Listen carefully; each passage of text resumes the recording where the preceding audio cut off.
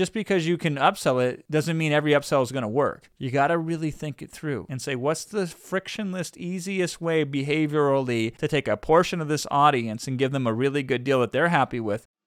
Hey, it's Jason Fladlien here. You're listening to The Jason Fladlien Show, where I'll be sharing everything from sales and webinar tips to improving productivity and reaching your infinite potential.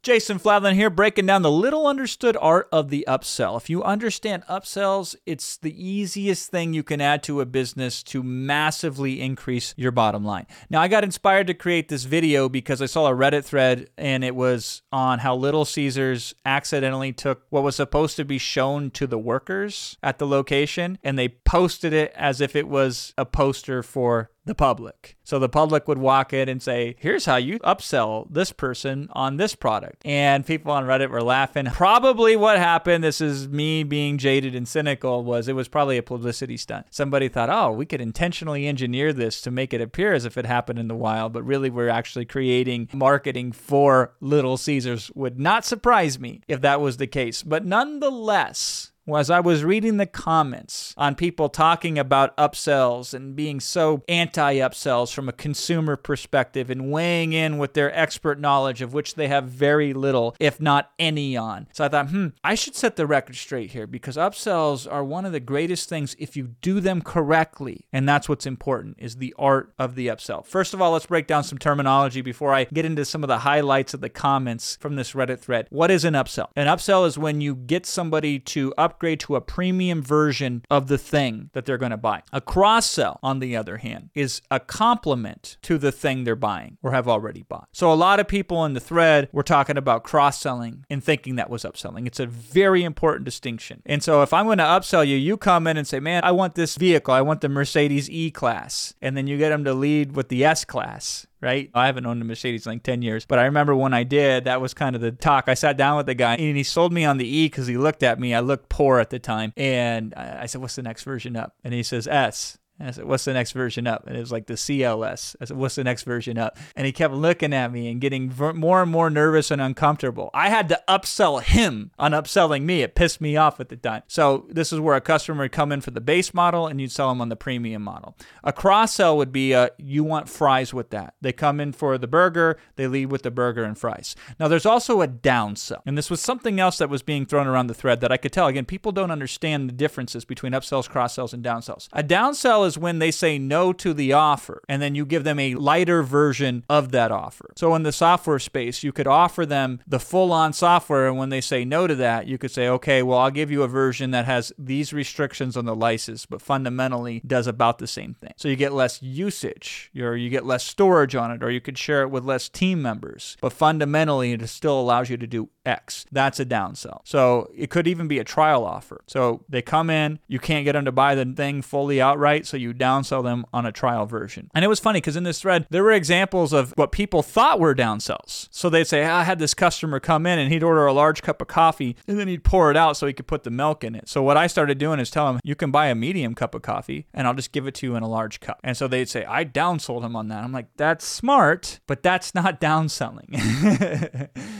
That's not the same thing. Customer service is customer service, and that isn't a case where you are downselling them, where they come in, they say, no, I don't want to buy this thing, and then they're out the door almost, and you say, hold on a second, before you leave and not spend any money with me, here's another way you can spend money with me. That's what downselling is. So upsells, cross-sells, downsells. I mentioned this, but it's important to say, it's probably more art than science. So people say, well, the downsell didn't work on me, so therefore downsells don't work. Yeah, of course. Yeah, sure. In that particular instance, in that particular context, it didn't work on you. Now, you are a sample size n equals 1, so you still can't speak to the market. But even if the downsell was done incorrectly, that doesn't mean that all downsells don't work. It means that particular one wasn't implemented properly. So it's got to be the right fit.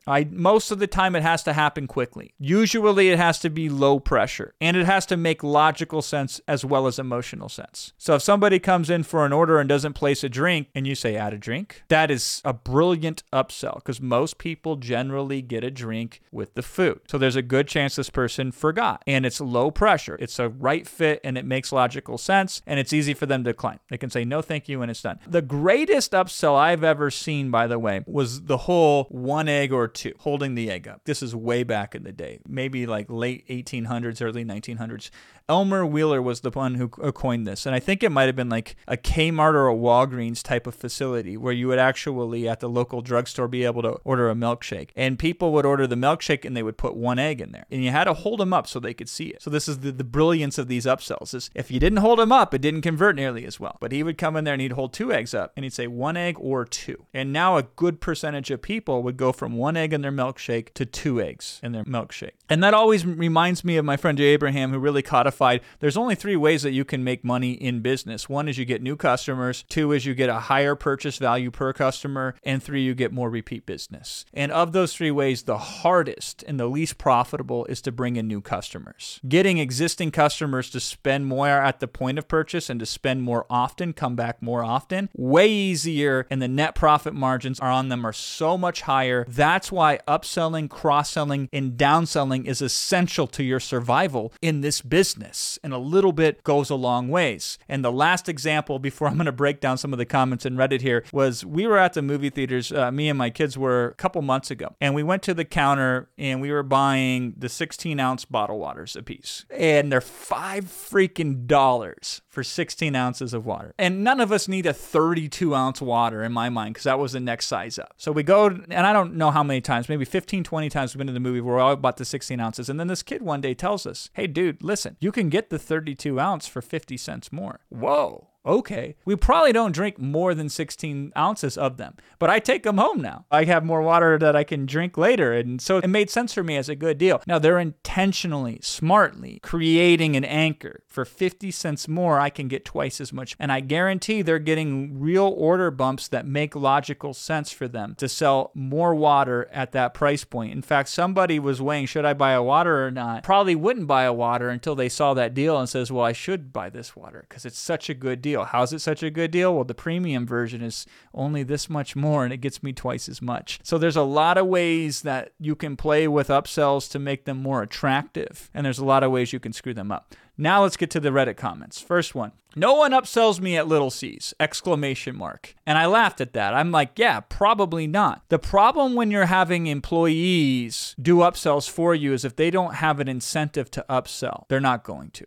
In the actual poster, there was some fine print in there that says, chance to win a great prize. That was the incentive by upper management to get their folks to start doing upsells, point of sale, cash register. So they've taken these like 16, 17-year-old kids who don't make that much money, and they're making them do more work, get rejected more often for no real outcome or benefit other than management told them to do so. Yeah, of course there's not going to be compliance there. This is a stupid mistake I see over and over again. You should properly incentivize the front line if you're going to entrust them to do one of the most valuable things that you can do in marketing, which is to upsell and cross-sell and downsell. So they should get a cut on that. You should give them a taste of that, because a little bit will go a long way. In this particular case, if we can't get our employees to do it, we should find other ways to do it. So ordering online, you see it all the time, and people complain about it, but it makes so much damn money that it's worth the complaints. But if we could have kiosks in these stores that are, as you're standing in line, giving you suggestive upsells while you wait to place your order. Now we can have automation and robots do the upselling for us. Here's another comment. People who choose Little Caesars usually do so precisely because there is no upsells. Yeah, right. This always reminds me of when I'm working on a marketing campaign for an executive and his wife comes in the room, or husband, and they say, you know what really works in advertising? And I'm like, oh, please tell us,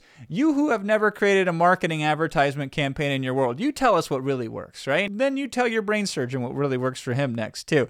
Consumers think just because they consume it, they are an expert in it. They don't realize that they are not an expert because they are the customer and they only have the experience and frame of reference of being a customer. They don't have a holistic viewpoint. Absolutely, there are a long list of reasons people come to Little Caesars and so few that nobody cares. I do so because, nobody upsells me there. In fact, I want you to think of all the times in your life you consciously made a decision not to buy something only and specifically because people were upselling you. And you're going going to have a hard time, if you're being honest with yourself, come up with that reason, especially if the offer is really good. If the offer is really good, you'll go through hell in order to get your hands on it. And oftentimes, again, upsells done correctly enhances the experience for the right clientele. And so even if there was somebody who wouldn't come from an upsell, there's two people who probably would and be happier that you upsold them if you did it correctly. So yeah, don't listen to the people that have no actual experience or expertise in the matter. So I thought that was fascinating because I saw a lot of that too. Here's another one. There's zero chance that I would want to buy a pizza with 4 random sets of toppings when I came in for a pepperoni pizza. Valid. This is the biggest mistake I see with people that use upsells. They don't make sense. An upsell that would make sense is, would you like double the pepperonis for X number of cents more? And you say, okay, listen, if we gave them twice as much pepperonis or twice as much cheese, or we did something special with the crust, if it only cost us this much, but it gave us this much, we should be asking. So how do we make the offer of the bump irresistible or attractive? And that would be a good upsell in that particular case. So they're absolutely right. Just because you can upsell it doesn't mean every upsell is going to work. You got to really think it through and say, what's the frictionless, easiest way behaviorally to take a portion of this audience and give them a really good deal that they're happy with? Because they're already in the door. So asking them to do one thing that takes 30 seconds, that if even only a small percentage of them say yes to it, we should try that out. Here's another comment. Worked in a cafe where they wanted us to try to upsell every person who came in. Well, you tend to learn who to upsell to and who to pass over. You don't upsell your regulars. You can tell them about a brand new item, but never ever push them to get it. This is another good piece of advice. And the problem that happens is management creates these upsell requirements. And I've seen this in Target a lot too, where Target has said you must upsell every single person, or it's not an upsell, in this case it's a cross-sell, on this credit card. And they will measure this based on videos of you actually offering it or buttons that you pushed so you can show it to every single customer. That is a dumb way of measuring compliance or trying to force compliance. You should do it based on number of acceptance. And then you should have training to help people know when the opportune time or how to do it in such a way where it handles these instances of frictions where it doesn't make sense. Here's how you work backwards from it. You find your very best upsellers, who are the people that always seem to have the highest level of people that say yes to being upsold. And then you build the strategy for the masses around what they're doing. When do they ask it? How do they ask it? Do they ask it to everybody? Do they make selective decisions on who they should ask it to? And then you can still force compliance, because you can say, listen, I don't care exactly how you get to this number, but this is the number that we've benchmarked. And this is what we expect. And if you don't get this, we have training that can help you to get this. And again, people aren't going to invest too much time in this because they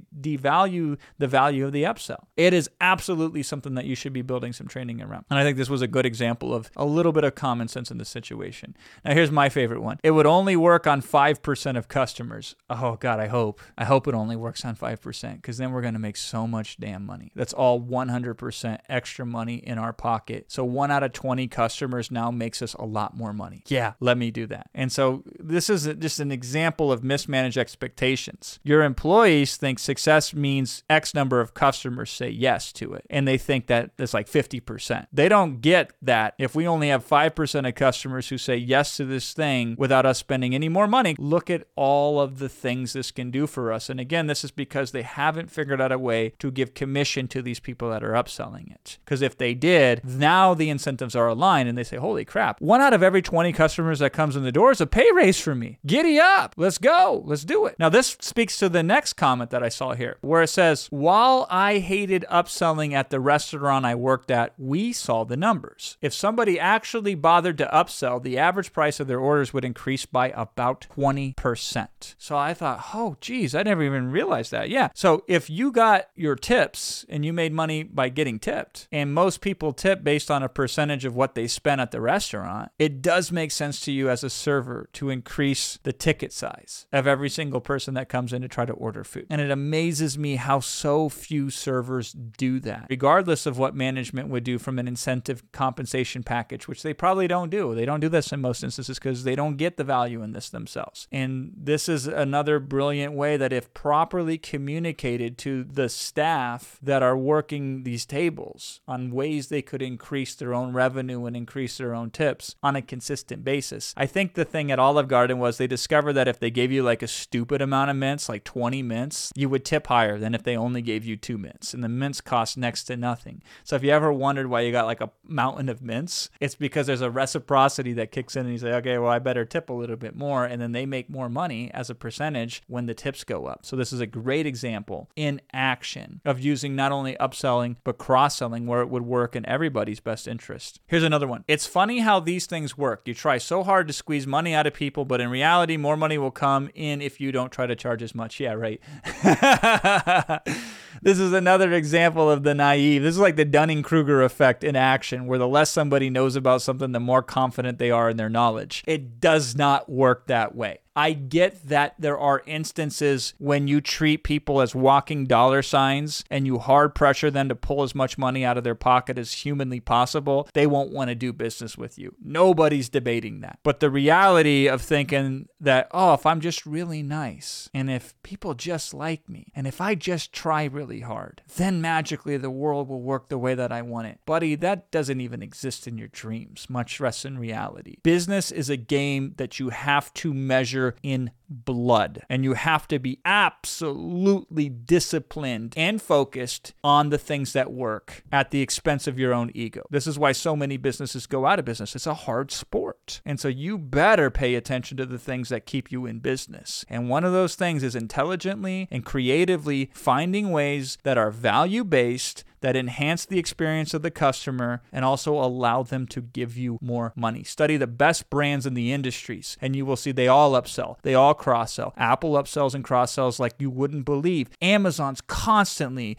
frequently bought together. They're upselling and cross-selling you as well. Anywhere you go, you're going to see this. Disney is probably the best example of this. You go in there and everything has a premium version to it. And you're happy when you walk out of there. It's the most magical place on earth. Now, my favorite one is this last one here. Well, now I'm intrigued by the Quattro. I shouldn't be, and yet I am.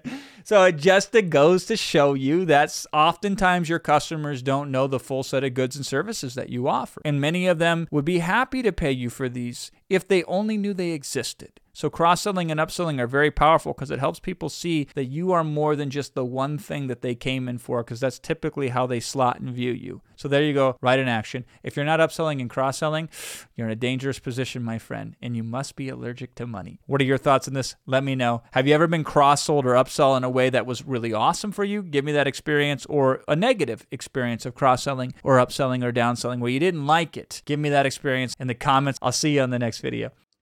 Hey, Jason Flatland here. Thanks for listening to my podcast. If you found this helpful at all, please leave me a review, and thanks again, and stay tuned for future episodes.